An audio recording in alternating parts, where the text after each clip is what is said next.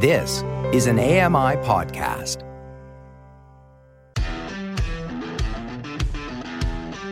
Hey guys, welcome along to another episode of Double Tap. It's Wednesday the 24th of May 2023. Coming up today, we're going to spend the hour with our good friend Kayaker to talk all things Apple and also orientation and mobility.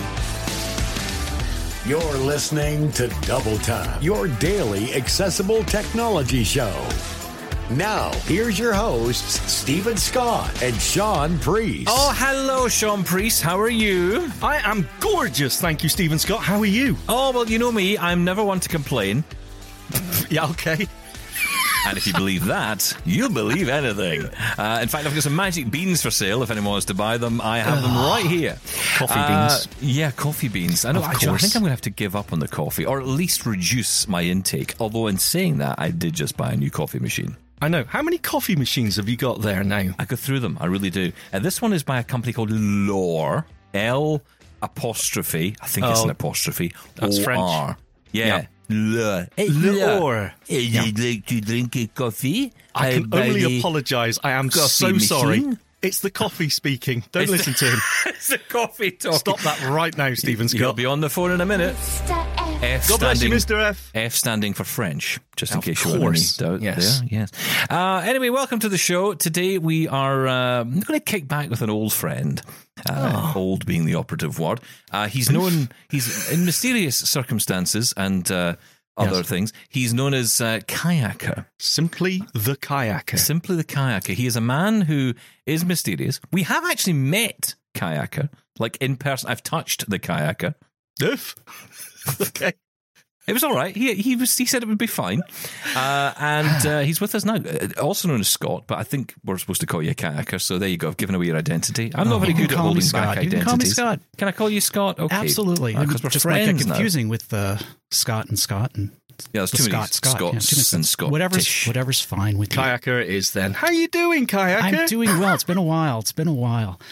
So, And you've been to old Scotland here. I have. We met up, when was it, last year?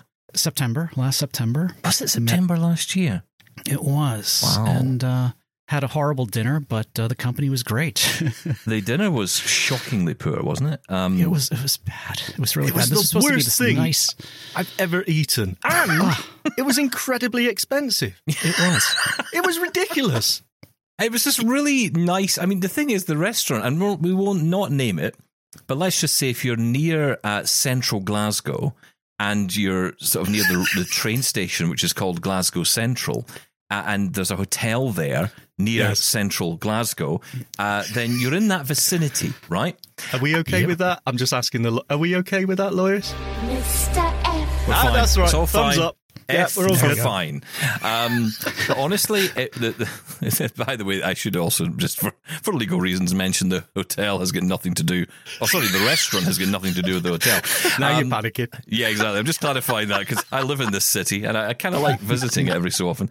But no, it was the meal was just dreadful, and I will say though, the champagne bar was stunning. I don't drink, nice. so it's no use I to me. know. Pointless. Very But good. yeah, the food was terrible. But no, you're right. The company was wonderful. We got a chance to meet you, and it was nice because we do these shows and we talk on. That's where we met Scott. We met on Zello, as I met Sean, and and we all know how that ended up. So it's been good. With marriage. Virtually. I mean, Virtual marriage, obviously. Showbiz way. Yes. But no, so we want to get you on because you've been away getting a new. Now, hang on. Have you got a guide dog? No, I did not get a guide dog. A guide dog? I did not get a guide dog. You don't want a guide dog. I don't want a dog. But a blonde dog I that's was no longer blonde. I was off getting O&M training, customized O&M training. Orientation and mobility. Yep. I say that only because someone emailed in the other day getting really annoyed because I keep saying O&M and they didn't know what I was talking about. Well, it's funny. When I think of OM, I think of object model, so I got to switch from CS to... Yeah, you're the only person that thinks that. Okay. He's a developer, listener, so that's why. Yes. But Nerd. it was at a guide dog school, leader dog, and they do offer O&M training with the white cane in addition to the well, that was guide the dog confusion, delivery. wasn't it? Yes, because we were kind of thinking, he's getting a new dog because he's at a place that does dogs, and right. you didn't get a dog. You came home with a white cane, which seems to me like a massive fail in my view. Hang on. But before we get there, can I just say, I was really surprised when you said you were going for O&M training, Yes. right? Because you've got no qualms in traveling the world. I mean, you flew over here, right? You went to Yes. London. He and didn't traveled. fly the plane himself. just to be No. clear. No, I'm not saying, oh, you're an inspiration. But what I am saying is, I don't think I would have the nerve or the confidence to do it on my own, right? And yet, you feel like you need more O&M training. I did, because there are people out there, and in a way, my trip to Glasgow reinforced this. There are other people who can do it so much better than I can.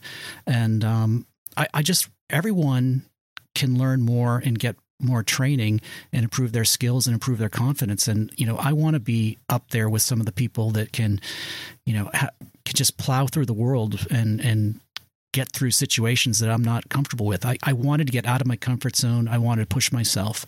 And that's one of the things that I found about the program at Leader Dog was that they met me at my level and, challenged me in the areas that I need to be challenged. So it was very personalized, and I came out of it feeling that I am much more competent in traveling the world now. So when I go back to Glasgow this fall, we'll be able to navigate the streets, and I won't be as scared as I was the last time. So, right, but what was the challenge for you then? Because like Sean says, I mean, I don't know you probably as well as you two know each other, but, in terms of getting out and about, you did seem like someone who would just go for it. And were you just winging it and you wanted this training to kind of solidify what you thought? A bit like, I suppose it'd be a bit like driving a car without actually being taught to drive a car.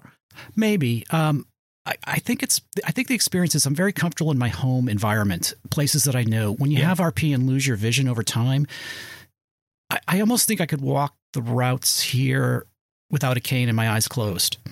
I have so much muscle memory for those situations. I don't know if Sean feels the same way. No, absolutely. You don't feel blind at home, right?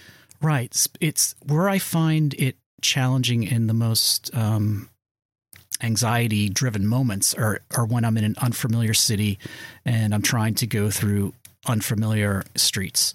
That confidence was lacking in me, and I wanted to improve that situation. So that's why I chose to go out to Leader Dog out in Michigan and sort of be in a completely new environment and get trained in situations that I've never been exposed for to improve my confidence and, to reinforce I have the skills to navigate those types of situations. So that's what I was looking for, and then that's what I got.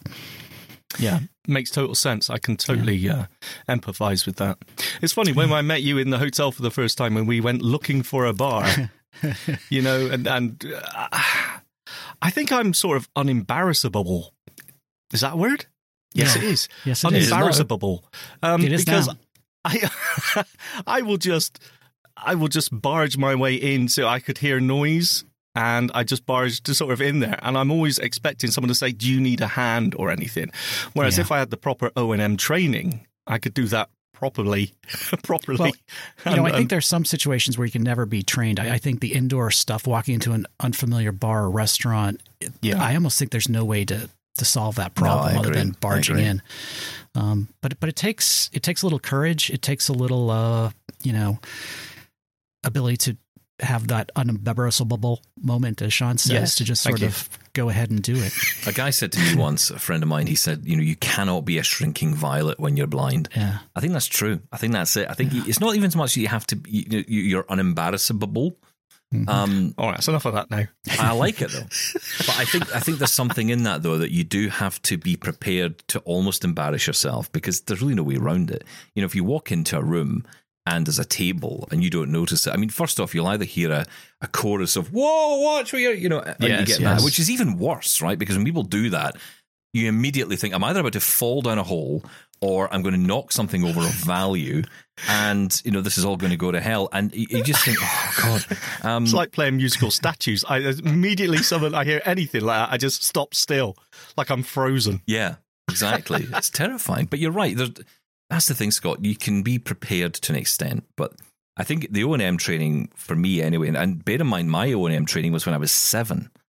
So, it's certainly stuck, which is good. And I got certainly a bit more when I was 14, 15, when I was in secondary school. But, it wasn't a lot really, and certainly not as an adult. And it's interesting you going there to get that training, because I often think maybe it's like the driving analogy. Sometimes you maybe just need a little bit of a top up on your training, because we all fall behind. My wife is an O&M instructor, and she is forever telling me all the things I'm doing wrong with my cane. She's like, no, you got that wrong. You're just not using it properly. Backseat driver. Yeah. And I'm like, well, and my best thing, I always ask her, I will say, well, what do you think I should do? She says, I'm off today. I'm not telling you. I'm like, oh, all right. So it's okay. So this is a day off thing. Okay, you don't care.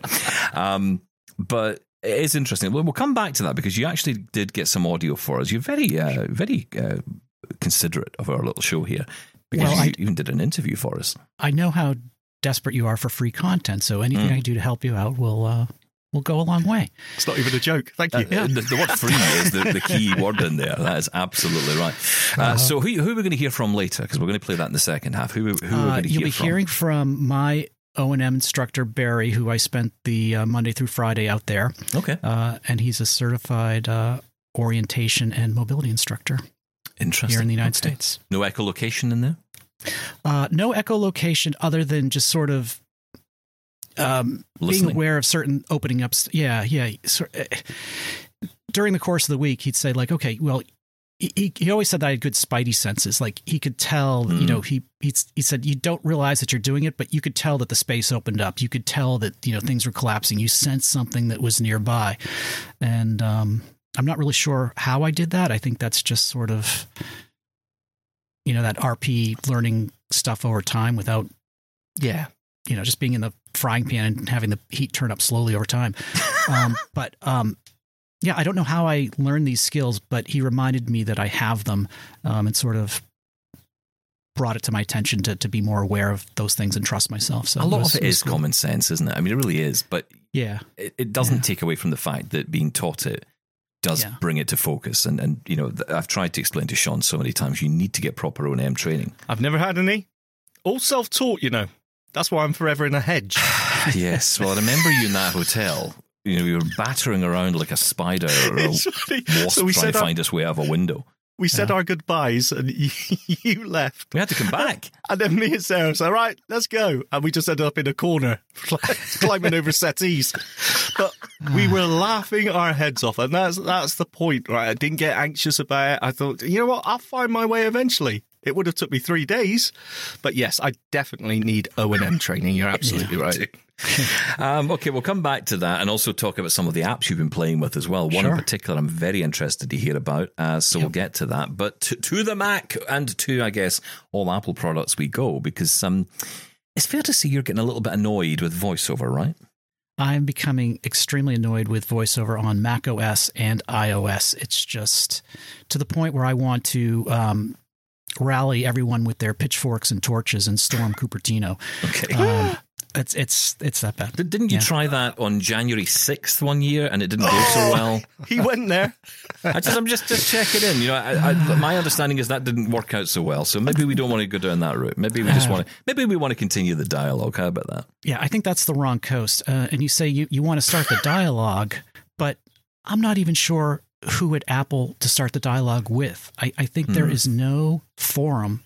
There's no transparency to the accessibility team where we can have issues and see them being resolved. And I think that's a fault with Apple at this point.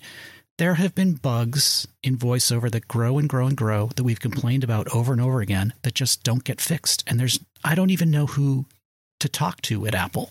No one listens. The best that I can do is call the accessibility hotline, and occasionally I'll get a request back with an engineer.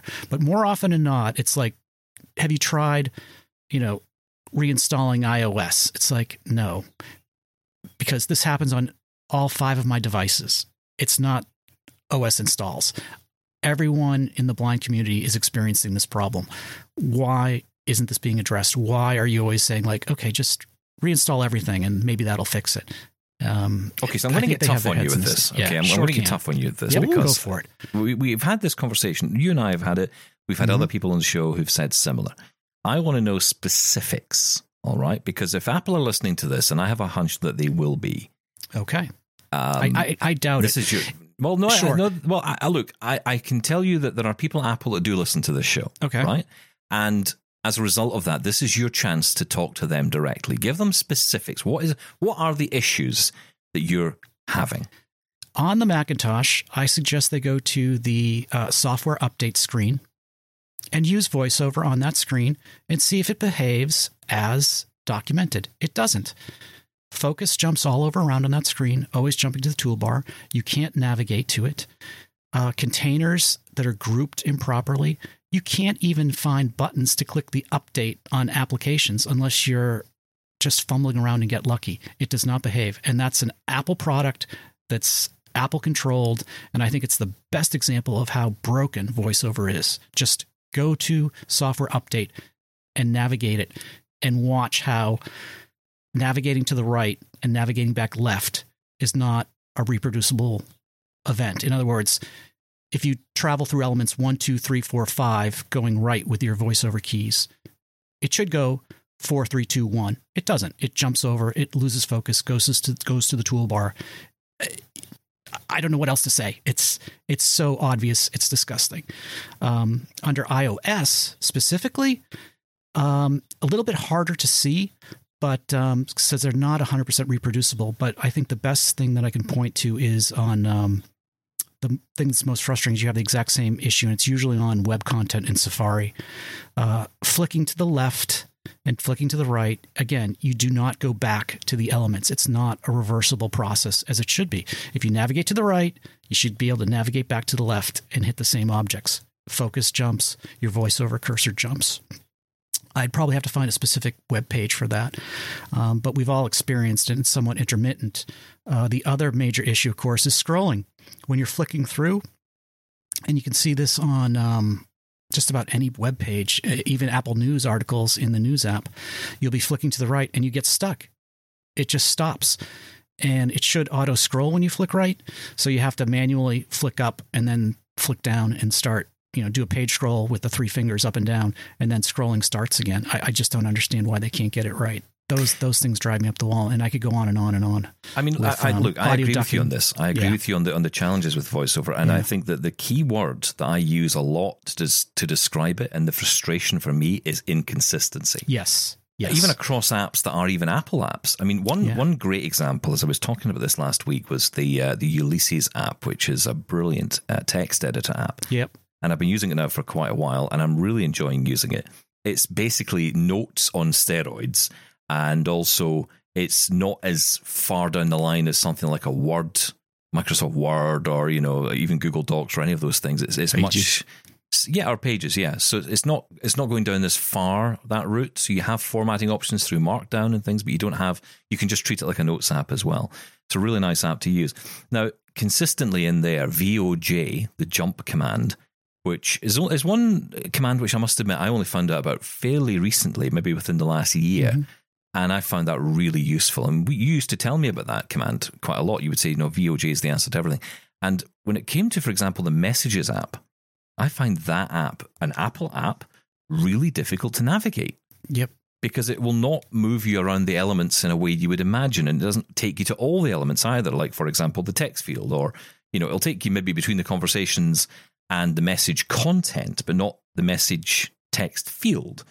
And there's all these little inconsistencies when you're moving around, when anything changes on screen. So, for example, if you're recording a voice message and how it responds to that, there are real challenges there as well. So there are definitely inconsistencies.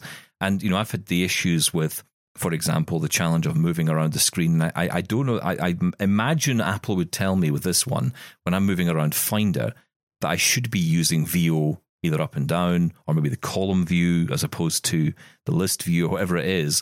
But there does seem to be a challenge in it being able to read what the actual cursor is displaying. So I know it's not displaying the right thing, or it's on the wrong thing when it's, for example, giving me the same file name twice as I arrow up and down, and I have to go back up and down again to confirm I'm definitely on the right one.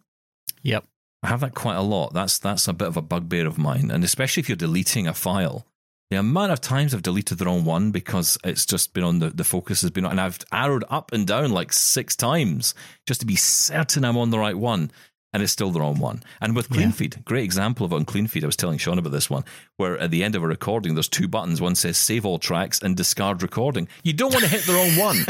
I mean, it starts reading the same thing twice. When you VO left, it says save all tracks. When you VO right, it says save all tracks. You VO left, it says save all tracks. You're playing this game of which one is it? I feel like it's like the magician with the ball under the 3 cups. Find the Where lady. is it? I want to pick you up on site now because you give some really good examples there, both of you, right? But you said, Kayaka, that they are simply not listening. Now, I don't think that's the case. I think they are listening. I think the problem is the feedback. This stony wall of silence that Apple have had across the board, not just when it comes to accessibility, is ingrained, right? It's part of who they are. And I think this is a real issue when it comes to this sort of thing. I don't think they're not listening. I think we just get no feedback, and it just seems like that. Well, I'm not 100% sure they are listening, because when they switched from a native software update in macOS 10.6, they did that at 10.7. The software update page has been broken since 10.7. And that's, what was that, 12 years ago? I'm trying to remember how long ago. 12 years it's been broken. And it's just crazy. Yeah, that's a long time, actually. I don't know what to say about that. That is a long time. I think you can go back to every Mac OS and Snow Leopard and just try VoiceOver in the software update page and just watch how broken it is. And the thing that drives me crazy is we're not talking, VoiceOver is a huge set of commands. I'm talking about the bare minimums. If you teach someone VoiceOver, there's really, on the Mac, there's really, 3 things they need to know? They need, VO left, VO right, VO shift down arrow to interact and VO shift arrow to not interact, and like VO space. You can do so much with those commands. And those commands don't function as the way they're documented with focus jumping all around. In Safari, I feel like I'm just banging my head against the wall. What does it take to have the basic functionality work flawlessly?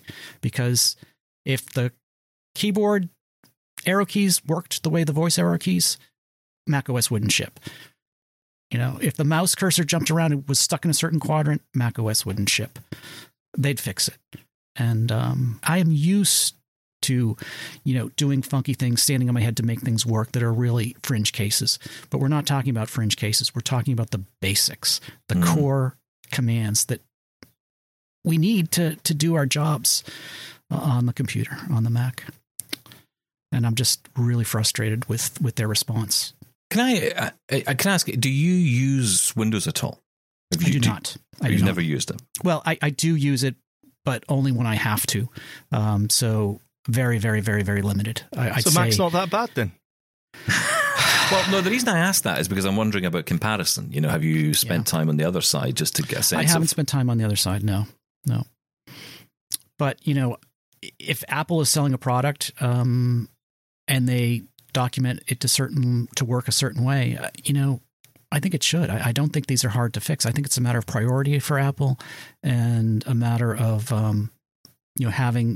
having accessibility be a priority, much like security should be a priority. Security and accessibility are something that you can't, fit in after the fact. I think we've seen this over and over again. And I think Apple needs to treat accessibility just like they treat security. I wonder what Apple will look like post Tim Cook. Because we know Tim is going to be retiring soon. And if it's the case that, someone new comes in from outside, I doubt that. I think it'll be someone who's been in the organization, who's working their way up, Craig Federighi, for example. I don't know, maybe someone like that who takes on the role. He would be great at it, and he's brilliant in the ads.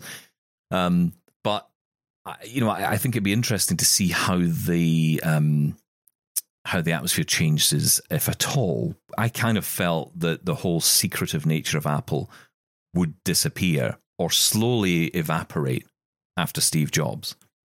And that didn't happen. That just didn't happen. And I think that's part of the excitement about Apple, part of the uniqueness about Apple, but also part of its challenge for us, is that we love the idea of this company, secretly working away Willy Wonka style, on the next big thing in the background, and then suddenly it appears with it, and it's great and it's wonderful. but it needs to have a front-facing approach better than what it has right now, which is much more, having much more of a conversation, especially in this case with the community. Now, there might be stuff going on. We don't necessarily know. There could be lots of NDAs flying around and lots of work in the background. I'm sure there is to get new features through, for example. Yeah. But it's that everyday challenge, that everyday problem. It needs to have a Microsoft, a Google type answer desk approach, doesn't it? It needs that, which would give us that, extra support. Because look, there's no doubt at all, you can go into an Apple store, you can get assistance from one of the geniuses, but they will not know as much as the people who work on the team at accessibility at Apple. And there will be people in there who will be experts at this, who can identify these problems, fix these challenges. Which leads us on to another question. Because the fact is they're so quiet, so we assume, you've assumed that they're not listening, they're not taking any of this on board. Could it be that the feedback they're getting is overwhelming what is probably not a very large team inside Apple? I suppose that could be the case. I don't know how many resources Apple has on the accessibility team, but even if they prioritize fixing some of the basic problems that have been there forever, they keep adding features that are marginally useful, in my opinion, for some of these things. And I need the core framework to be rock solid so that we don't have the focus jumping issues or the audio ducking issues that, that fall out of our ears.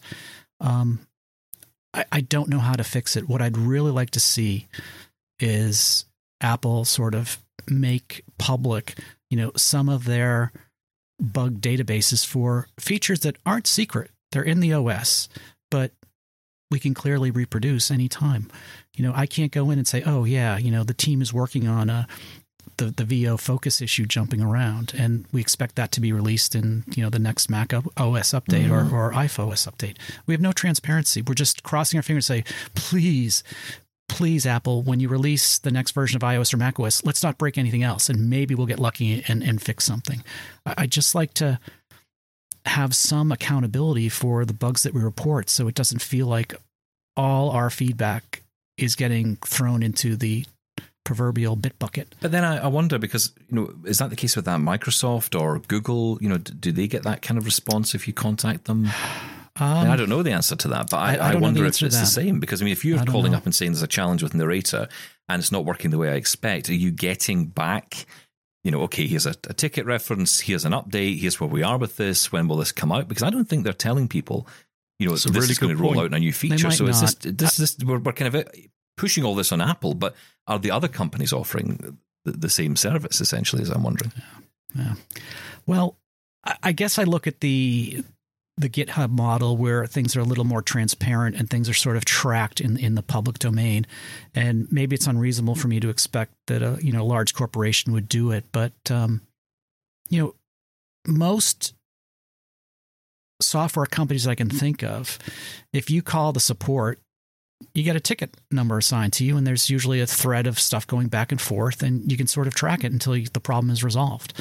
I don't think Apple offers that type of system right now, right? You can't go in and say, here's a bug that I've reported, here's the steps to reproduce it, here's a video that shows exactly what happens, and their response is, thank you, and you never hear anything again. If you go to a third-party small developer, you might say, oh, okay, your bug's been logged, we've escalated this to developers, they're aware of the problem, look for a fix. And there's usually that paper trail of a ticketing system, right? I think we've all done that. So why can't Apple and Microsoft and the others do it as well? We'll come back on that. Stay with us. Andrew's going to talk Leader Dogs as well. O&M training, all to come on Double Tap on AMI Audio. Connect with the Double Tappers on social media now. On Twitter and Facebook at Double Tap On Air and on Mastodon at Double Tap. With Scott today, kayaker as he's known to Sean and I, and of course regular listeners will know, of course Scott has been with us many times on many times, various shows. We are literally everywhere. I want to pick up on something you were talking about there about reporting bugs and problems. Now, you mentioned that, when you contact a company, you would expect to get lots of information back about where they are, the progress of the bug fix and all that stuff. But actually, I think we need to go back to before all that. The point you said about reporting the bug. Is it often the case that Apple will get the kind of comment that you made at the top of the show, which is, so things are inconsistent, it's not working in a tab and it's not doing what I want, and they're not getting the detail that they need? Is it on us to be as informative as possible about whatever these bugs are? Now, obviously, in your case, you are a computer whiz, right? So you're going to send them probably lots of information. Most people are probably going to report and say, you know what, I just can't use messages very well. Yeah. And that's a problem as well, right? That they're maybe not getting the level of information they need. Now, maybe that's on the companies to say, look, if you could just give us X, Y, Z, fill in this form and give us, this kind of what phone are you using? What Mac are you using? What version are you running? What's the app? Because I'm sure they must get a lot of vague info amongst the kind of comments that you might send them. Yeah, I'm sure there are vague comments, but on the other hand, some of the problems that they are creating for themselves are vague in themselves. And I almost feel like that tells me there's a lack of people who are, there used to be an expression called eat your own dog food. If they are using VoiceOver day to day at Apple, they're the blind people, and there are blind people. I know they do AD for some of their events, even internally for presentations and stuff. Those people should be using VoiceOver every day, and they will experience the same stuff because there's not a Mac person out there who hasn't experienced what we've experienced. It might not be as reproducible as we hope, but it's clearly there. And any developer who takes a few minutes to just eat their own dog food and play with VoiceOver should be able to reproduce all these inconsistencies. So I think the vagueness almost indicates that there's more of a bad engine inside of VoiceOver than we may fear. It's just, it scares me that this might not be fixable without some major restructuring, and maybe it's too broken to fix. Maybe that's the real problem. I don't know. That is a scary thought. And at the same it's been time, around for a long time. Yeah, well, true. But at the same time, if you get enough vague reports that, I'm having issues with XYZ app, then surely that's enough to start an investigation anyway, to trigger an investigation, even without, detailed reports and videos of it actually happening. It should be enough to say there is a problem here. Yeah. Well, look, we could talk about this all day, and I don't think we'll resolve it, but I do think it's an interesting conversation. I'm glad you brought it up. I want to move on, though, because you were talking at the top of the show about your orientation and mobility training, and you very kindly sent us this interview. You did this at the place you were getting your O&M training. Tell us a little bit about the interview and lead this in for us. Sure. So what you'll be hearing is a little conversation with my instructor, Barry, and I spent the whole week with him one-on-one, Monday through Friday, and he ran me through all sorts of hurdles and obstacle courses, and built me up over the week. So this is the conversation that we had at the end of the week after the training had been completed. Hi, I'm talking with Barry Stafford at Leader Dog. He is a certified O&M instructor, and he actually spent the week with me with a 1-week Leader Dog O&M training program. Thanks for taking the time to talk with me. You bet, Scott. So can you tell me a little bit about Leader Dog's O&M program and sort of what you put me through this week? Sure. So Leader Dog, we've been doing mobility here at Leader Dog this is our 21st year of teaching mobility. And it started off, honestly, as we were trying to better train clients who had applied for dogs, and realized really quickly that we had a much larger field that we could reach, and started offering O&M to people whether they wanted a dog or not. So real simply, what it contains is we bring people in for a week at a time. We fly them in usually on a Sunday and go out on a Saturday, and we do O&M pretty much from the time you get here until the time you go out. There is some downtime. It's not like 24/7. but we teach O&M for people of all levels, all skill levels. Like you came in with a certain set of skills, and you were here with other people who had very different set of skills. Right. So we have people that come in at all different levels of training, no training to they just want to brush up before their next dog, or they just want to brush up and be a better traveler. Right. So I came in with a specific set of goals to help me travel more independently when I travel. What would, in your mind, make a good leader dog candidate for this type of program? What types of people are you looking for? Yeah. So we have some basic requirements that you're 18 years old and that you are legally blind. And besides that, if you want to be more independent in your travel, so you don't have to have a vocational goal, you don't have to be, looking for a job or want a dog or anything like that. If you just want to be more safe and more independent in your travel, that's who we're looking for. We're looking for people who are motivated to come, and people don't come to us if they're not motivated. Because we don't go out and find you, you go out and find us. Yeah, and it definitely takes some courage to sort of commit to this and say, okay, I'll come this week and get on that plane. It's a big deal. Yeah. And sometimes it's bigger for other people than it is, for some people than it is for others, depending on their level of activity. But it usually is a pretty big step for people to step out of the familiar into the unknown. So when you get a new client, how do you sort of start the process? What should they expect once they come here? They do have to submit a video with their application, so we get a look at their home environment and what they have to describe, kind of what their normal travel routine is. And so we have a decent idea, but we always start like good instructors do with an evaluation.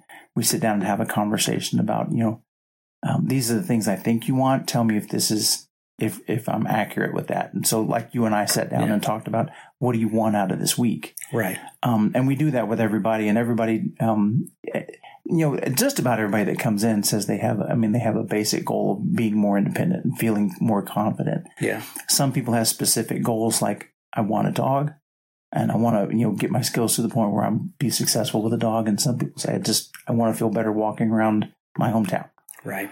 And everywhere in between. Right. So we do an evaluation and see what your current level of skills is. Like we looked at yours and said, I don't need to teach you cane skills because you had the basics in place, but we made sure that you did. If there was anything that we could help with, or polish or make a little better, or more efficient, we looked at that. And with you in particular, we noticed that there was nothing that we could do there, so we moved on into your specific goals. Right. Yeah, and that's one thing that I loved about the program is that it really catered to my needs and pushed me in directions that I found challenging. And you definitely threw me in situations that were unexpected and quite devilish, if I do say so from time to time.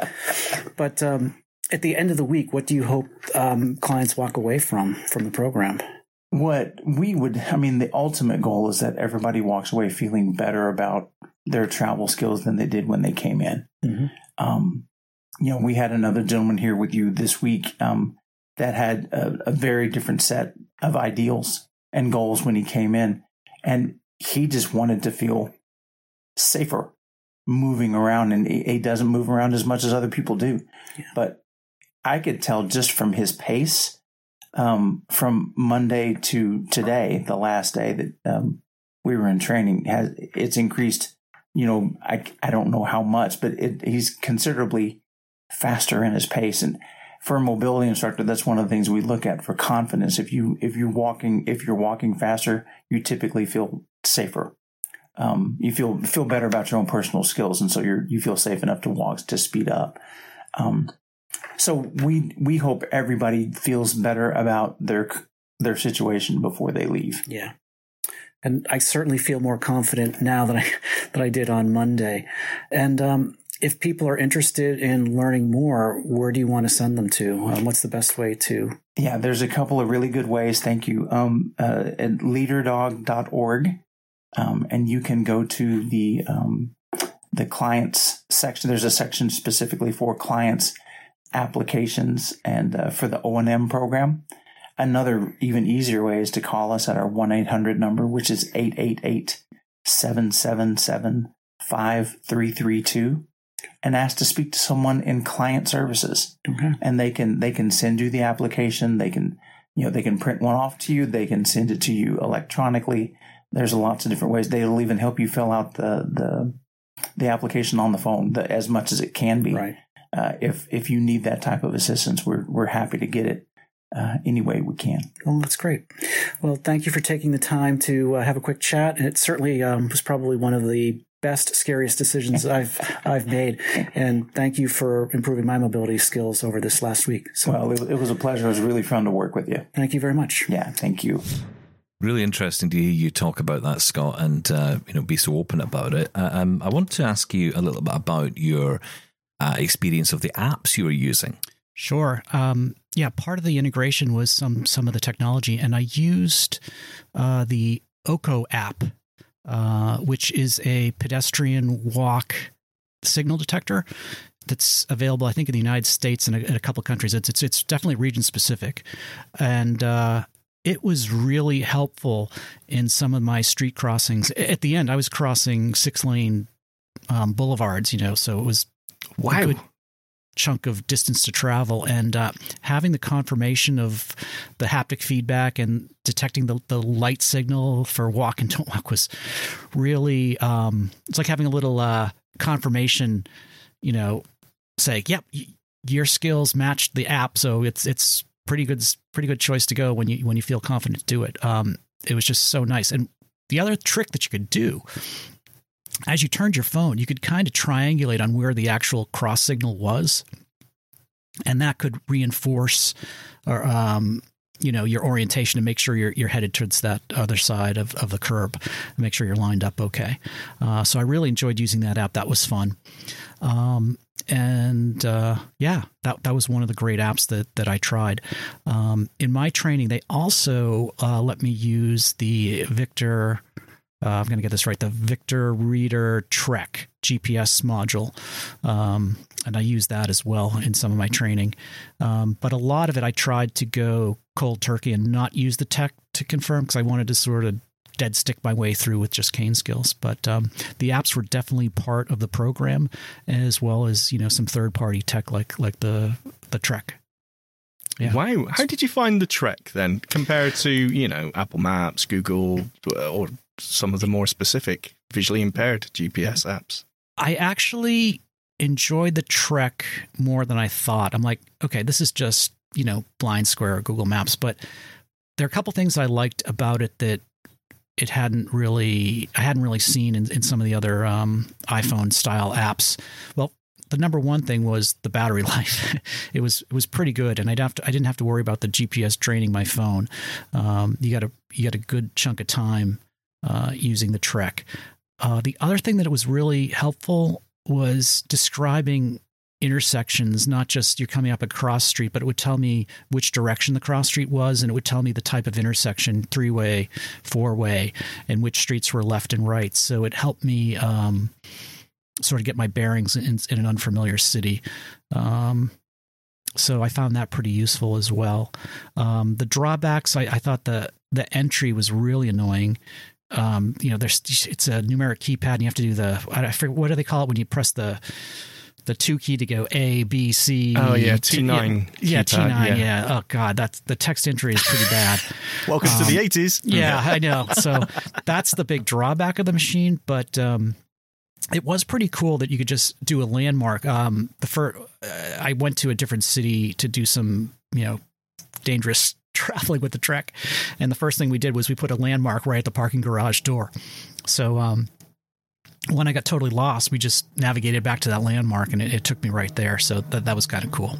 That's nice. Yeah, very nice. I did enjoy that. Yeah. And for that street crossing app, how are you spelling that? What's it called? I believe it's OKO is the name of it. OKO. OKO. Simple as that. Okay. And I think it started in Europe someplace. I'm not sure what countries are currently supported, but obviously they just added the US relatively recently. Yeah, and just for clarity, that is something that it doesn't require any specific hardware on the part of the traffic light system.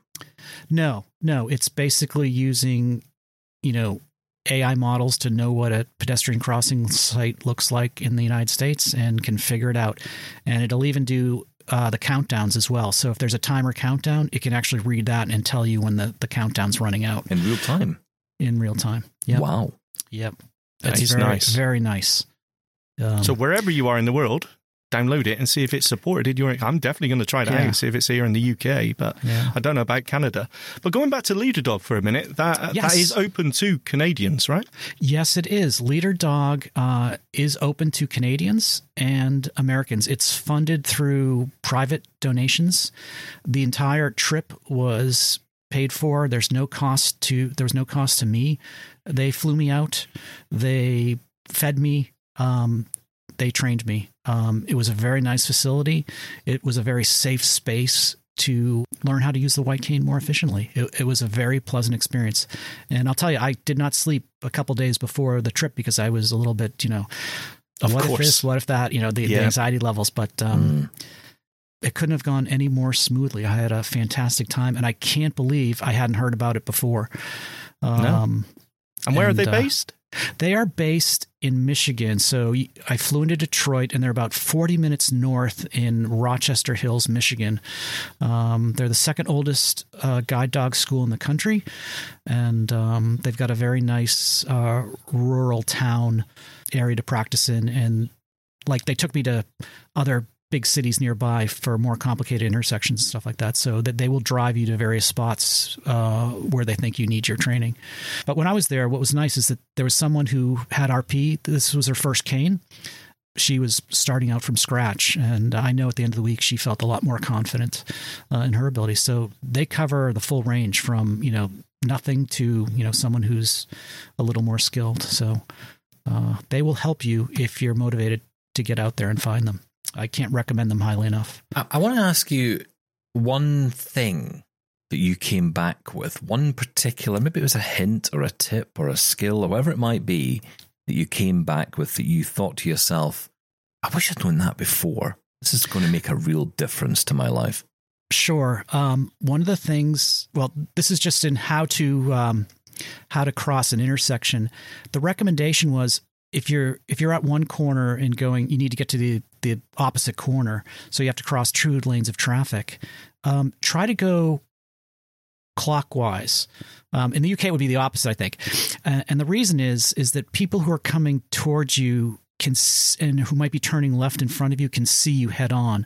Whereas if you're going in the other direction, they're not. That's one thing that my instructor taught me, and it made a lot of sense for most unknown intersections. So, making the choice of which way to cross an intersection to get that opposite corner, there are some strategies to make you safer in those situations so that cars can potentially see you and you're less likely to, get run over crossing an unfamiliar intersection. Yep. But the biggest thing I came back with, it wasn't necessarily a tip. It was just, I felt like my confidence tank had filled up again, and that, okay, yeah, I really do have the skills. I got thrown in the deep end of the pool, and I didn't drown, and that was worth its weight in gold. I think the thing that stands out, and the reason this is such an interesting conversation, is because there's often a sense, I think, in our community that once you've got the skills, that's it. You're kind of trained up and off you go, and that's it, into the world you go. And actually, even when those of us who've maybe been given some training or have had some training or have taught ourselves, whatever it might be, and we seem to be functioning fine, actually getting just that little top up or, whatever that is, it can really make the difference. And it's important, I think, to tell people that message, that even the people amongst you who you think, like you said at the top, Sean, you thought Scott had it. He was just traveling the world, he was doing everything and he was fine. And actually to hear that you were struggling, that you were trying to figure this out as you were going along, Absolutely. I guess that's a really important message to get out there to people. And it's hard to get out of your comfort zone. And, just because you see someone traveling independently doesn't mean they're not a little bit scared or anxious. But, it's to quote a great master, it's you do or do not. There is no try. So just get out there and do. And the other thing that's so important is that is that a lot? Is that That's a Lord of the Star Rings? yeah, you would not get Yeah, I that. don't know what Sean that might. is. Yeah, okay. Yeah, I have no idea what that is. It's not just for mobility training. In life, you're never too old or too good to learn more, and no matter what the subject matter is. So never stop learning. And O&M training is the same. Never stop learning. You can always get better. But also, and I think this is an important addition to that, that there's also a sense of, especially when it comes to tech, there's an expectation on people now, isn't there, to kind of know everything and be able to use these apps. And, you know, if you don't know about the app, you know, how far behind must you be? And actually, you can't know everything. And also, you won't use everything either. Because, I mean, I know for myself, there's a lot of apps that sound wonderful, but there's a practicality to them. When you're in a busy environment, when you can't quite hear your phone the way you would hear it, you know, I remember buying those Bose frames and thinking, God, these are great. But, you know, when I was actually out in public, I couldn't hear a thing. You couldn't hear the voiceover on the phone. So it became useless to me. I remember trying to even call a taxi and I'm like screaming at the top of my lungs because the guy couldn't hear me because the microphone on the Bose was not great. So suddenly you're in this difficult position where you think technology will be the answer, but it's not. And it is about that foundational skill of learning how to navigate is so key, I think. And that needs to be, I think, first in anyone's list. Absolutely. Yeah. I love the term dead sticking as well. I'm using that from now on. Yeah, me too. Yeah. I think we all do that. I think we all do Because if you that. don't, you'll end up dead with your stick. Yep. Wow, bring us down. Which is not great, no. Well, that went from really inspirational to not quite. But no, that was really interesting. Scott, thank you so much for coming on and talking about that. And also your points on Apple as well, because I think we need to keep that conversation going. And I think we need to find out as well if this is a problem across the board. Because we talk about Apple as this big mysterious company. You know what? Microsoft and Google are big companies as well. Do they react the same way? What kind of feedback do people get when you get in touch and say, hey, I've got a problem here, or I've got a problem with this? Do you get the kind of response you expect? Do you feel things get fixed? I think it's a good question to put out there. Let's not put it all on Apple. Let's find out, you know, what other companies are doing too. Indeed. Scott, thank you so much for coming on. It's been a lot of fun. My pleasure, guys. It's always great to catch up. Yeah, and we'll do this again soon. Keep your feedback coming. Feedback at doubletaponair.com. You can also call us 1-877-803-4567. We're, of course, available on social media, wherever you can find it, and on an internet near you on a podcast. All that is available to you. The world is wonderful, isn't it? We're back tomorrow. Thank you, Sean. Thank you. Bye-bye.